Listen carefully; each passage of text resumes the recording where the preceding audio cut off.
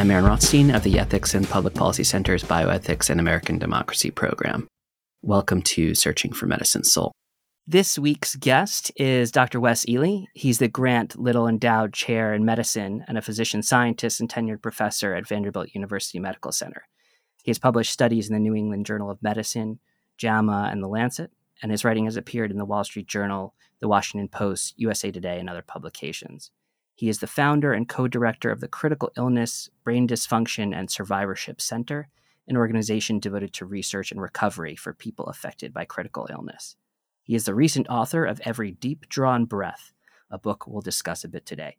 Wes, thanks for coming on the podcast. Aaron, thanks so much for having me. It's a privilege to be here. You know, we have a common, friend. In the book, you talk a lot about Dr. Ed Haponic, who, I went to med school at Wake, and he taught our poem course, and I rotated through the unit with him. Really wonderful physician, just impeccable. So I was so happy to see his name in your book. I couldn't think of a better way to start this podcast than to talk about Ed Haponic. And for those who don't know who that is, was a leading pulmonary and critical care physician. He retired a few years ago, but trained at Hopkins and with some of the leaders across the world and country. And the reason that it's such a great way to start this is that he really embodied mentorship for me and taught me what it meant to go outside of myself to try and help other people find their own path and to help people really get through the process of discernment. And for anybody who gets to Every Deep Drawn Breath, it's really not a book about medicine. It's a group of stories about real human beings, their lives and their own path through suffering and recovery. And somebody told me last week, Aaron, they said, your book is just a confession. And I thought, wow, yeah, that's fine with me for somebody to think it's a confession, because I have a lot to confess. And I had a lot of shame and guilt as I was going through medicine. And that really led me to write this book, which is not a memoir. It's a book of narrative nonfiction about real people. So way to go, starting with Ed Haponic.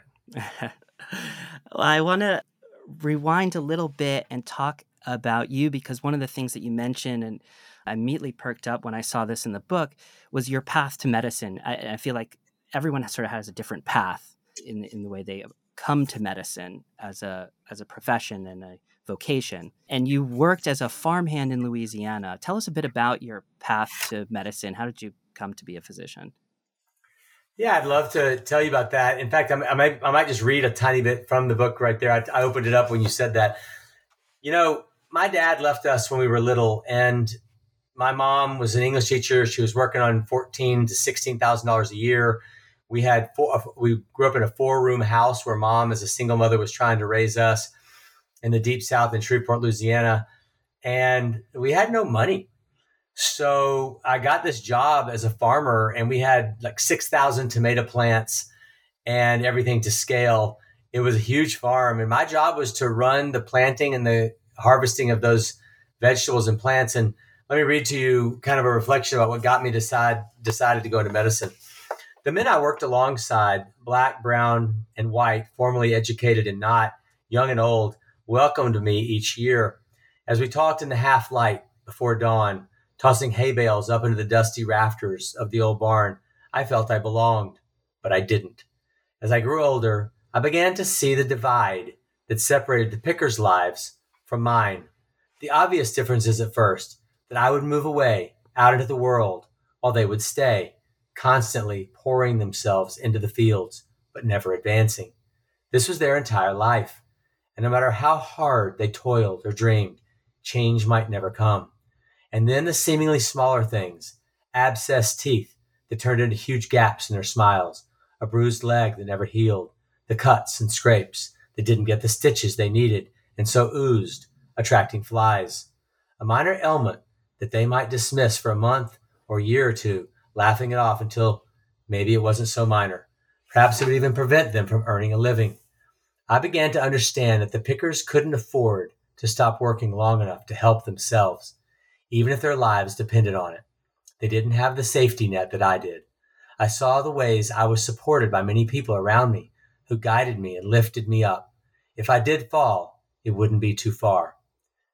So let me stop there and just say that I go on in the next paragraph to talk about these books that my mother organized for our book club. And one of them was, I Know Why the Caged Bird Sings by Maya Angelou. And the reader will find that Maya has a thread throughout the whole book. And in fact, at the end of the book, I get back to her son, Guy Johnson, who told me this beautiful quote that appears in every deep drawn breath, but is nowhere else because he only gave me the first permission. It's that she taught him, I write from the Black perspective, but I aim for the human heart. And when I heard him tell me that, and he gave me permission to put it in every deep drawn breath, I thought back to this story that I just read you, because I was there with people from Latin America and people of color, Blacks, Indians too. And I was watching their lives and could see how I could make something of my life by serving them. And so that's when I chose to go into medicine, because I thought if I can use science and education to get back to helping them from a social justice perspective, then that's what I want to do with my life. And yesterday, I was with a father of a young woman who has sarcoma, and she was so ill. And I was kneeling in front of him, and he said, "Why are you kneeling?" And I said, "Because when I get in this position, I'm reminding myself and you that I'm here to serve you, that this is my job and my vocation." So it really goes all the way back to that initial story. And I appreciate you giving me a chance to share that. Thank you. Yeah, it's a very humanistic perspective. And in your prologue, you write that there's been a, quote, loss of humanity that occurred in medicine over the last 50 years. How have things changed? Why have they changed? What have you noticed about that loss of humanity? What I noticed was that in my own life as a physician, and I'm not pointing fingers here because I've lived this in my own, day to day as a doctor, is that things got pushed too much into the realm of how many people can I see in a half day? How many patients can I rush through my machinery of medicine? And then in addition to that, as technology expanded, and since your podcast is Finding this Medicine Soul, we're sitting here trying to find what is the soul and our purpose here.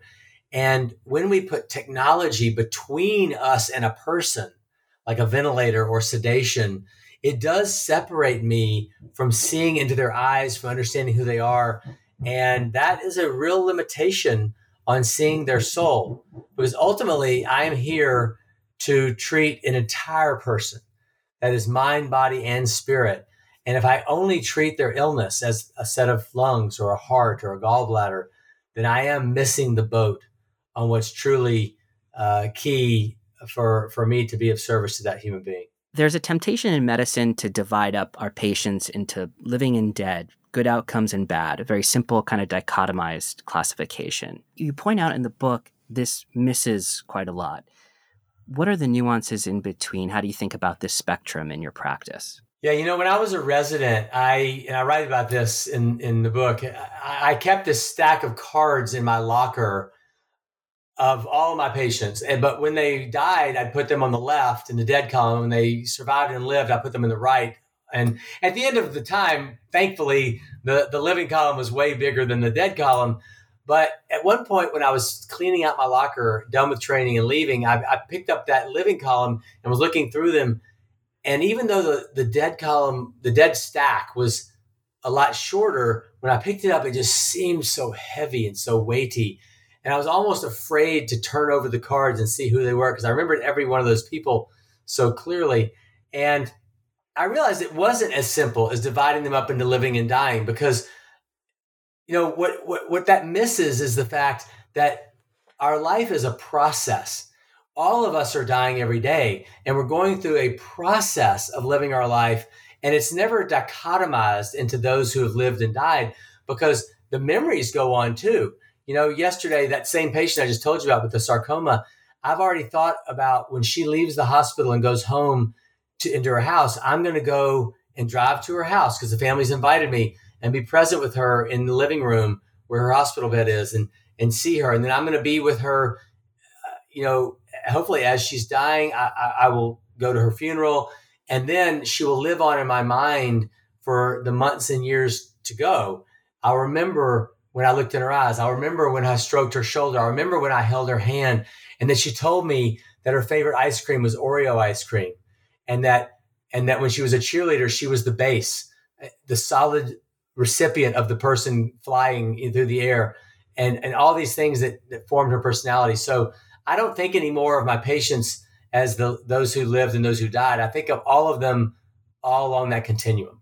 Let's talk about the intensive care unit, or the ICU, because you are a pulmonary care, critical care physician, and the book covers so much of what happens to patients in and beyond the intensive care unit. It also comes at an important time because, as you say, the average person will have more than one ICU stay in their lifetime. And during the COVID-19 waves, we witnessed kind of overwhelmed intensive care units. These ICU stays don't just impact the patient at the time of the intensive care unit stay, they impact patients years beyond their hospitalizations and can lead to post-intensive care syndrome. Can you tell us about what kinds of consequences ICU stays have on patients? How did you get interested in this topic? Yeah, I always like to lead with a story, but I'll tell you first the consequences so you'll know where I'm going with this.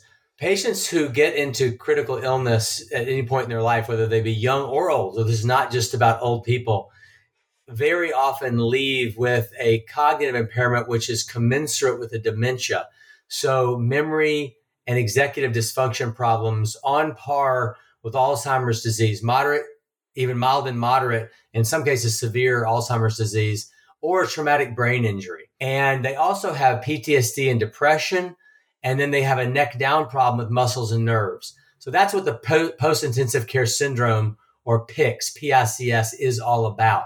I'll repeat that. It's cognitive impairment like dementia, depression, PTSD, and then muscle and nerve disease. So Teresa Martin was my patient, and she was an incredibly moving person to be around, to take care of. She had an overdose, an unintentional overdose, and then ended up being cared for me for weeks in the ICU.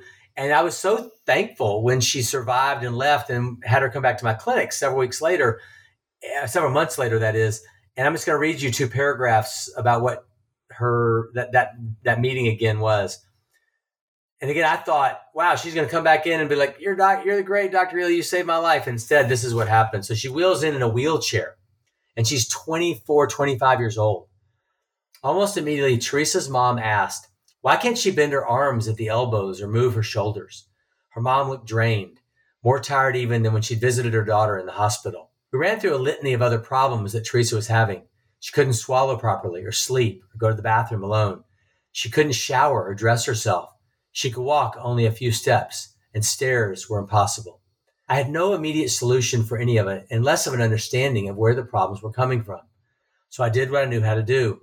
I ordered blood work and x-rays. The labs didn't show anything alarming, but the x-ray images of her arms and legs revealed large calcium deposits in her elbows, shoulders, and knees. Teresa had heterotopic ossification, a condition which bone develops where it shouldn't due to extreme inflammation and prolonged immobilization. It was like she had rocks growing inside her joints. I'd never seen anything like it, and I didn't know what to think. Teresa didn't react when I showed her the disturbing images, but her mother nodded in affirmation, as if she now had permission to talk about her other concerns. She told me Teresa's brain wasn't working properly, that she would forget things, people's names, that she'd grown afraid. Miss Martin stopped and shifted. She's a completely different person now. So that's how I got interested in this. And I started seeing people back in clinic just trying to make sense out of, wait a minute, what's going on? Like, they came in with some problem, and now they have all these different problems. Did I do that? Did that happen on my watch? And it turns out that it did. And so now we are trying to do our best in medicine and in critical care to understand, how do we prevent that? How do we help people survive intact and get back to a new normal, which is close to what they were before critical illness? And that's been the last 25 to 30 years of my life, is doing the research, publishing the studies in the Lancet, New England Journal, and JAMA, et cetera, to try and change the way that the world does critical care. Wes, can you talk a little bit about the work that you've done, like the ABC and men's trials and the kind of groundbreaking clinical research on this topic. Sure, Aaron. What we did was we realized that the combination of oversedation and immobilization was basically probably killing people and creating this PICS problem, post-intensive care syndrome. So we set up a series of a decade's worth of prospective, in some cases double-blind, in other cases impossible to blind, randomized controlled trials. And we started by every day stopping the ventilator to see if we could get the patient off the ventilator. That was published in the New England Journal of Medicine. Then stopping sedation every day. And that was also published in the New England Journal of Medicine by J.P. Kress. Then we combined those two things in the ABC trial, which is the Awakening Breathing Control Trial. Published that one in Lancet and proved for the first time in all of critical care that stopping sedatives every day in the ICU saved lives. This was a crazy idea that people thought, no, sedation is important in the ICU. It's helping them to not remember what they're going through. But it turned out that benzos and propofol and overuse of narcotics were all actually increasing death rates. And it was not a trivial amount of survival advantage by turning off the sedation. It was actually a 15% improvement at 1 year. So instead of dying 45% of the time at 1 year, they died only 30% of the time. It's a huge, huge difference in survival. And then we started picking apart the individual drugs. Instead of using benzos on everybody, we started using things like alpha-2 agonists and fentanyl or narcotics, what we call analogous sedation. And through a sequence of multiple trials, we put all this together into a bundle called the ABC DEF bundle. These 6 letters, which we abbreviate just the letter A, the number 2, and the letter F. So the A2F bundle, ABCDEF, or just the A2F bundle. And that's now been studied by itself as a bundle. And in over 30,000 people, we have data now to say that bundle, the more you comply with it at the bedside, the higher the survival rates go, the shorter lengths of stay are, the more quickly people go to their home rather than a nursing home. They bounce back to the ICU less often, and they spend a lot less money and take up a lot of less resources. So there was a revolution between 2010 and 2020 of how to use best practice, evidence-based practice, to change things. And then COVID hit, and the whole thing went to hell in a handbasket in about 3 months. So we can talk about that too if you want. Sure. I just a couple more questions about this, because it seemed like sedation not only affected the patients themselves and their outcomes, but actually may have affected the way physicians approached end-of-life discussions or how quickly they were to offer poor prognostications. In the book, you reflect on this possibility when you point out that physicians are 3.5 times more likely to remove life support if they think a patient has a 1 in 10 chance of ICU survival, and 2.5 times more likely to do so if they think a patient might end up with severe cognitive impairment. How strong do you think this connection is? Is it an issue of depersonalization? Have you noticed a change since practices have changed with the publication of your research?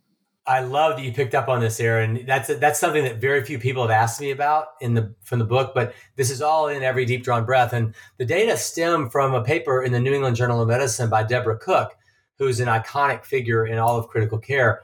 But she found that stat, she studied this and found that if doctors saw a patient who was unconscious in the ICU, they were much more rapid to assume that person would go on to have irreversible brain injury. And those patients were shunted towards DNR status much earlier than if the person was awake and looking at the physicians and interacting. So I started realizing, oh my gosh, that's what I've been doing too. I wonder how many people I made a DNR because I iatrogenically sedated them into a coma, and then they all of a sudden didn't look like they were going to make it. But really, it was me who had done that to them. And I just was shocked that I could have been complicit in this problem. So, yeah, I think this is very real. I think that it's something that does result from depersonalization, and to combat it, I've adopted this practice where now when I remember earlier, I said that my patient yesterday told me that she loved Oreo ice cream. And, the reason that I know that now is because every patient now, I ask them 4 questions.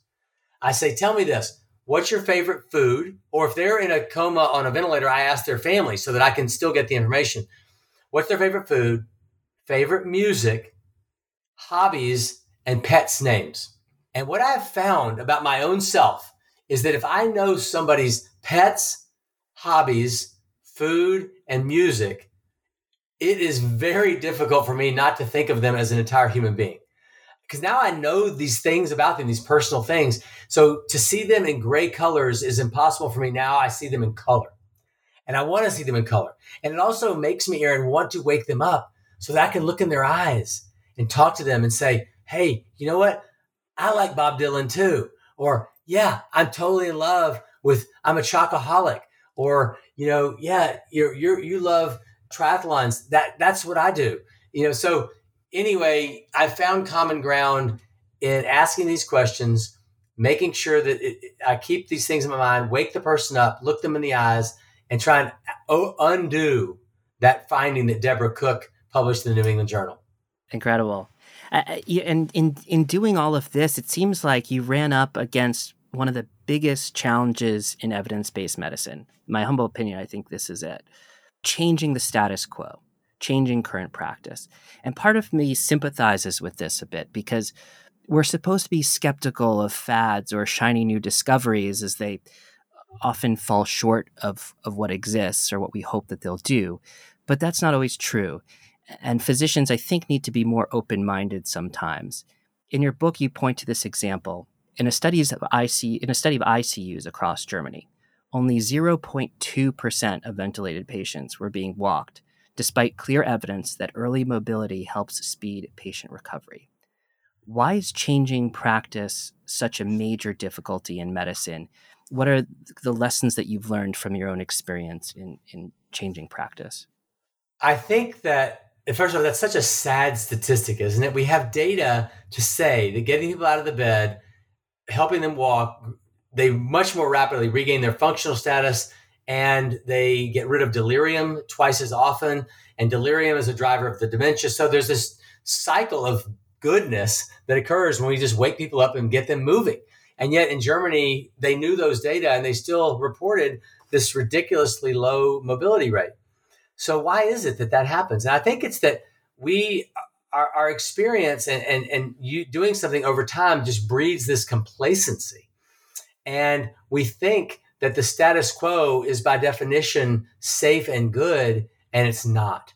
And I think that we do more harm by maintaining the status quo than we do by many other, like errant sutures or a bad placed central line, or not intubating somebody correctly.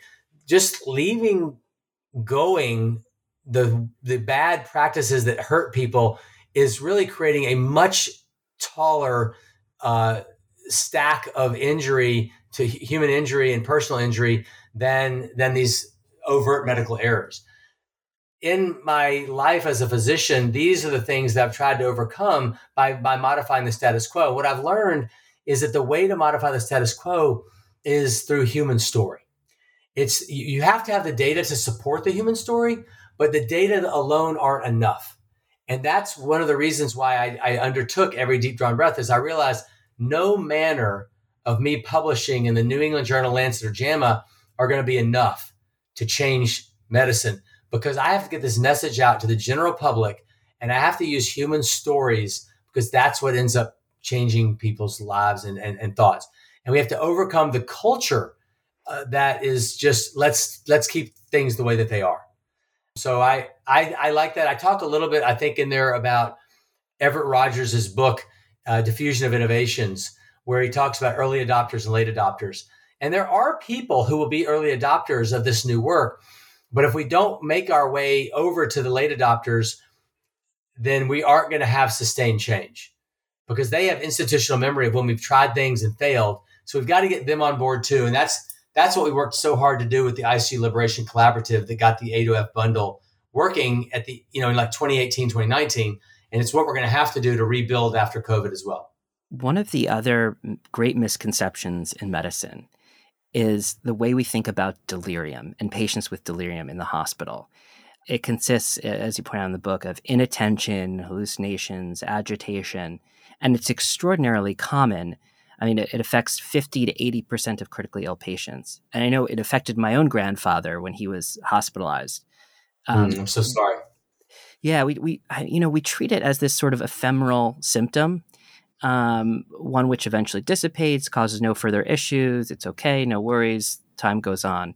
But that's not the case. Why is delirium so important for physicians to recognize?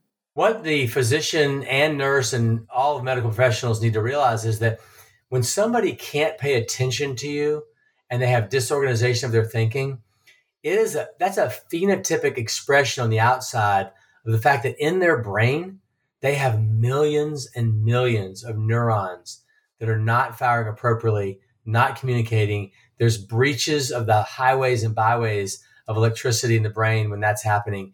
And those neurons, the longer that person's brain stays like that, the more they lose. So that 3 months later, they will absolutely have more atrophy in their brain if they had more delirium the longer that they were delirious. So we know now that every additional day of delirium is an independent predictor of a 10% increased risk of death and about a 35% increased risk in long-term cognitive impairment. So I think it's incumbent upon us, Aaron, to say, if my patient's delirious, first off, measure it every day. Use some tool, the CAM ICU or the ICDSC or some tool at the bedside. And if that patient's delirious, it's incumbent upon us to do what we can non-pharmacologically to reduce the duration of that person's delirium. And usually that just means waking them up, getting them out of bed, trying to get them mobilized, or at least having the family at the bedside to have an interpersonal relationship that they can relate to. And these are the pieces of the A to F bundle. This is essentially what the A to F bundle is, which is just a packet of humanism at the bedside to say, you know what, I see you, not intensive care unit, but I see you with my eyes, and I recognize your humanism, your humanity, and your dignity, and I want to lift you up. You describe quite a few patients with PICS who you've seen after their ICU stays, and as you sort of read from the book earlier, there are more stories in the book where that came from. How do you help these patients? What kind of interventions, whether medication or otherwise, do you offer when you see them in clinic? Right. What I do is I try to make them understand in their own personal life, what are their goals that they want to get back to. So instead of saying, here's what's the matter with you, I ask them the question, what matters to you? And just switching that preposition from with to to, what matters to you, Miss Smith or Mr. Johnson? And then when they tell me, well, here's the things bothering me, I can't remember people's names at parties, or I've gone back to work and I can't do my computer tasks at work, or I just can't help my kid with their homework, and that makes me feel like a failure. You know, these are the things that I try and say, well, how do we get that back? And cognitive impairment can be improved. Our brains have tremendous neuroplastic power. And in the book, I go over some of the neuroscience of this with Mike Merzenich and Adam Gazzaley. And we're right now running people through randomized controlled trials of cognitive rehabilitation. The answers aren't totally worked out yet, but I absolutely would be comfortable telling your listeners that if somebody is really into numbers and math, Sudoku, if somebody's really into letters and words, Scrabble or Wordle, you know, these games do help people recover. And I have tons of patients who designed their own cognitive rehab programs over about a 12-week period and see big time improvements. Now we have R01s from the NIH and VA merits from the Veterans Administration, and we are doing these true scientific studies. But in the meantime, people can just say, you know what, cognitive rehab, yeah, bring it on. Let me go do that. And then the other thing that we do is we make them realize that they're not crazy. We validate them. We listen to them. And we're doing that in spades right now for long COVID patients who end up having a lot of the similar problems of PICS patients. They have a cognitive impairment that looks a lot like that of PICS, a lot like dementia. It may not be permanent or progressive, but it is of that similar ilk in terms of severity, memory, executive dysfunction, processing speed, that sort of thing. And so we're designing trials to help them as well in a similar vein. That's really cool. What I do want to talk about COVID with you. You've written a lot about it. I followed your writing about COVID, particularly kind of in the popular media. It's a very broad question. What lessons do you feel like you've learned or you've taken away from the last couple of years from your experience as an ICU physician with COVID? Where did we go right? Where did we go wrong? What do we have to do next? Sure. We went right in considering this a virus that needs to be addressed with antivirals and thinking about what the virus does to our body. Like, for example, instead of just using Paxlovid, now if somebody's sick, we use baricitinib because we know that, in fact, I designed the original clinical trial that showed, it's called the Cove Barrier Study, published in Lancet Respiratory Medicine, that showed the survival advantage from baricitinib for acute COVID. That drug is now one of only 2 fully FDA-approved drugs for COVID. So we got some of the medications right. What we didn't get right was the long-term implications of the virus. We made people feel like when they were having a post-viral illness that was manifested by brain fog and by POTS, postural orthostatic tachycardia syndrome, by dizziness and the inability to walk around well, we didn't validate them. We told them, you know what, there's not a great basis for this. I've done some testing on you and you're not meeting these criteria. Therefore, I think you're making this up. Have you seen a psychiatrist lately? It's just, you mentioned popular media. I had a piece in Stat News on this. So if your listener wanted to find it, they could just go Wes Ely Stat News Long COVID, where I showed 3 patients. One of them was PICS only. One of them was long COVID only, and one of them had both PICS and long COVID. And I tried to get the reader to realize, wow, these are different but overlapping, and I need to believe my mother or my brother or my friend when they tell me that they are disabled after COVID. We got that way wrong. And we're now 2 years out, and we still don't have any treatments, not a single one for long COVID. So I think we need to do a better job of looking down the line at what will be the ramifications of this next epidemic.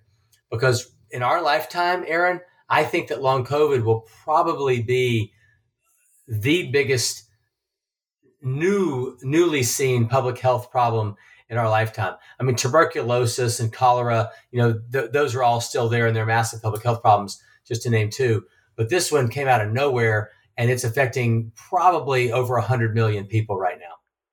I wanted to ask you also about a piece that you had written. It was early during the pandemic, maybe the summer of 2020, I forget. I think it was in the Washington Post, about visitors coming to the hospital. Because at the beginning of the pandemic, I don't know if our listeners remember, in most places, family members were barred from visiting their loved ones. And this always struck me as something that was a major error in our care of COVID patients, because it so easily leads to depersonalization, and patients had to say goodbye to their loved ones over FaceTime while a nurse was kind of holding the phone there. How did that come to happen, where we separated patients from the people that they needed the most? Why did we do that? First of all, I would say that it was the most egregious error in thinking that I've run across, and I consider it anti-medicine.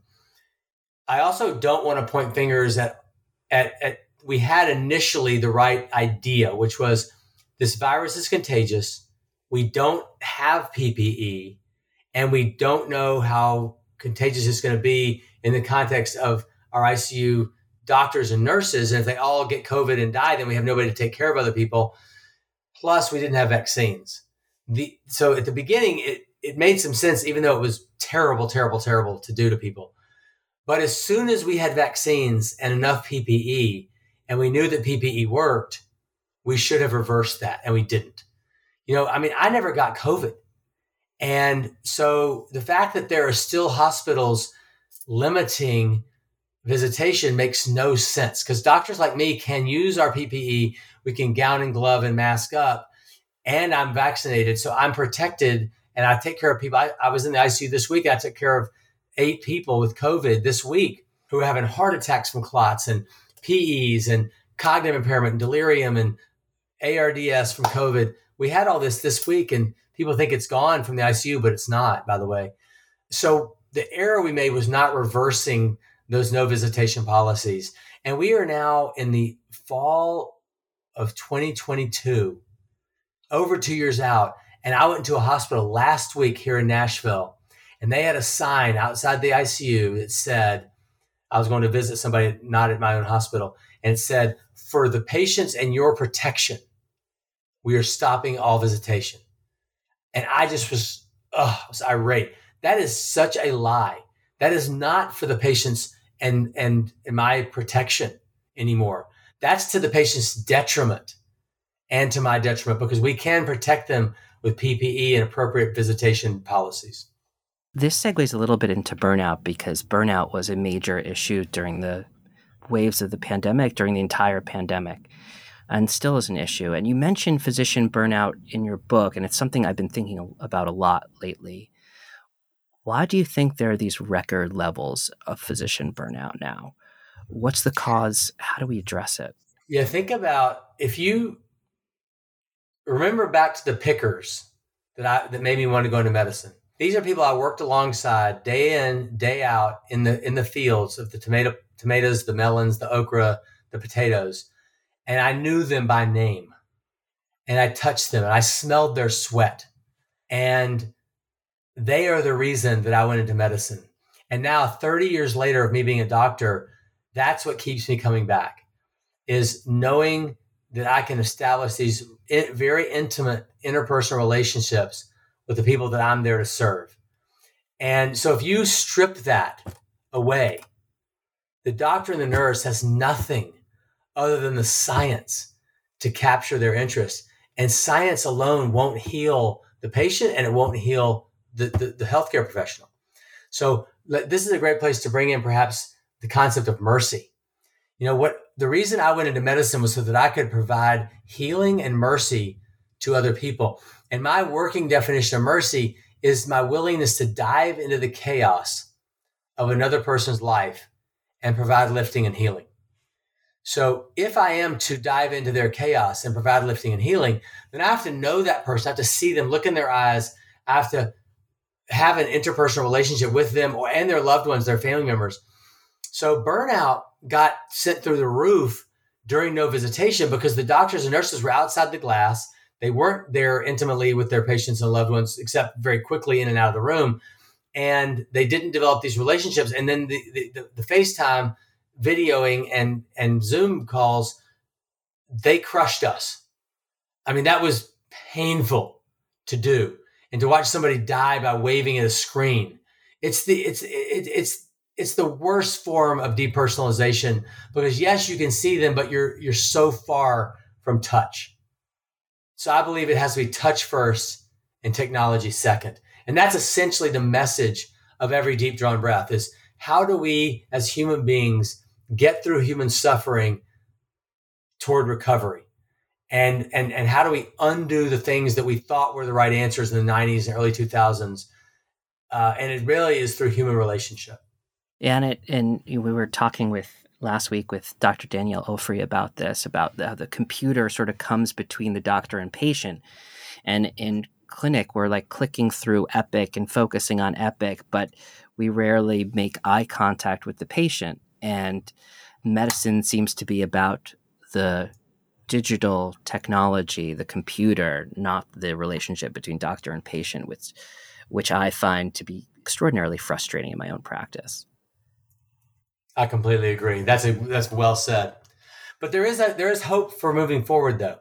And the hope is that if we recognize this in 2022, we can build a way forward that says, you know what? I don't want to live that way anymore as a doctor or as a patient. And as a doctor, as a physician, I can say to myself, the soul of my practice is to see the soul of my patient. And so if I want to live as a true healer in medicine, then that means I've got to touch them and look in their eyes and talk to them and find out who they are.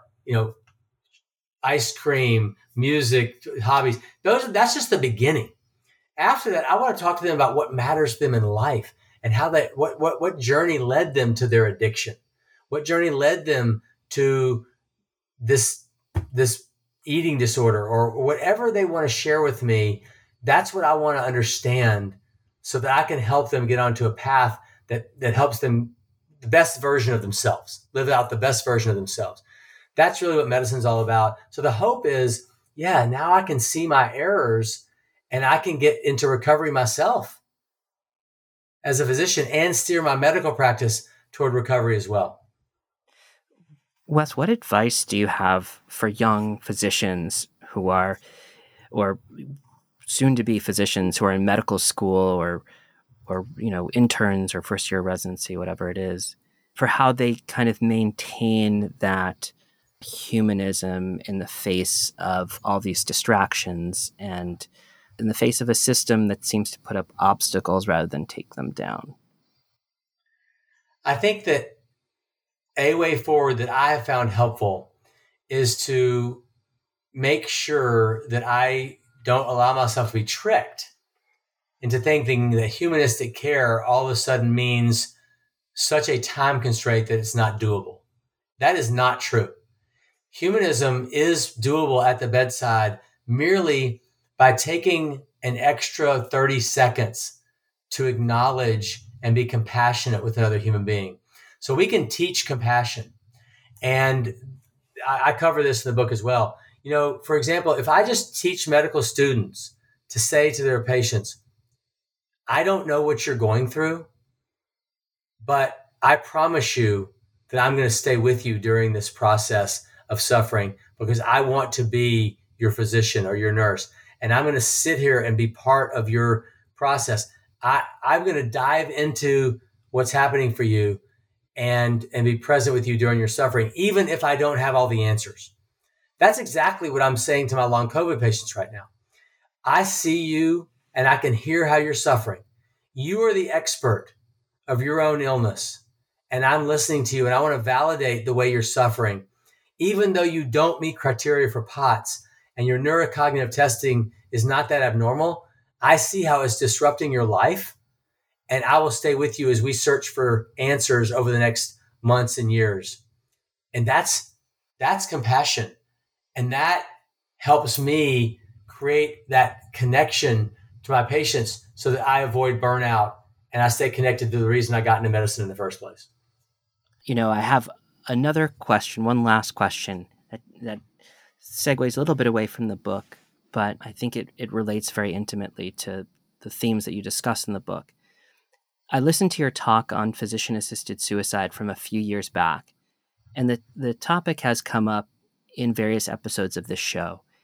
Just a couple of weeks ago, a Canadian veteran called Veteran Affairs Canada seeking support for PTSD, and the employee brought up medical assistance in dying, or physician-assisted suicide, euthanasia, unprompted. The veteran was reportedly shocked by the suggestion, and his family told the press that the soldier had been making positive progress in his physical and mental rehabilitation and felt betrayed by this agency that's supposed to assist him and help him. And one of my great concerns with a system that allows for euthanasia or physician-assisted suicide is how it facilitates the disposal of human life simply as a result of inconvenience or even just as a mistake. And it does seem to be gaining popularity. How do you see this affecting the profession of medicine, and how do we kind of resist that temptation? Well, I love ending on this topic because it takes us all the way back to the pricelessness of every human being. There is no price that can be paid, that can be put on a human life. And no amount of disease, this is very important, no amount of disease reduces that infinite value of a human being by an iota. Okay. And in fact, I said that yesterday to my patient's family who was saying about their daughter who was dying of the spindle cell sarcoma. That's very sad for me to hear that a man called for help with PTSD and somebody said, if you thought of killing yourself, if you thought of suicide, instead of saying, you know what, you're priceless, you're suffering, let me dive into your chaos and provide you lifting and healing. That's what mercy is. So euthanasia is false mercy. Euthanasia says, I will dive into your chaos. I'm totally happy to dive into your chaos. But suicide doesn't provide lifting and healing. It provides an end, but nobody can tell us what that end is, because nobody has come back from the dead to tell us, no regular human being. I happen to be Christian, so I'll let you know that I believe in Christ. But no regular human being has ever come back and told us what it's like after you die. And there may be nothing. There may be nothing. I don't know that there's something. So we're suggesting that somebody in their life and make themselves from a somebody into a nobody. And let me say this, because the people who are very pro euthanasia listening to me probably right now are getting upset. Let me say this. I don't know what's best for you. I don't know what's best for everyone else. Okay. And I do not pretend to know what is best for everyone else. That would be an immense amount of pride and hubris on my part. But what I do know is that the practice of medicine should not be involved in the active taking of another human life. If there is something in society that needs to be set up for people to take their own life, leave the doctors out of it. Okay? And I don't know how you organize that, but what I will say is that when the doctors are involved in the active taking of a life with the intent to take a life, it has irrevocably changed the practice of medicine, because every patient should be 100% certain, not 99, not 98, not 90, but 100% certain that I am there to benefit them, to help them with their life circumstances and suffering. And the second that doctors are involved in the active taking of life, no patient can ever again be 100% certain that that doctor doesn't have some secondary gain or some other reason. Because I might want your life taken so that I can get a bed in my ICU, or so that I can have some reduction in societal costs, because I believe in social justice and I don't want to spend any more money on your life. There's all kinds of things that could come into play. And the one thing, and I'll close on this, is that the people who will be most adversely affected by this are not the educated and the rich. They are the people who don't have a voice because of education or because of mental impairment or something of that nature. And so I am speaking up against the practice of physician-assisted suicide euthanasia for the reasons I just stated, but also because I want to provide a voice for the people who are the most vulnerable in society.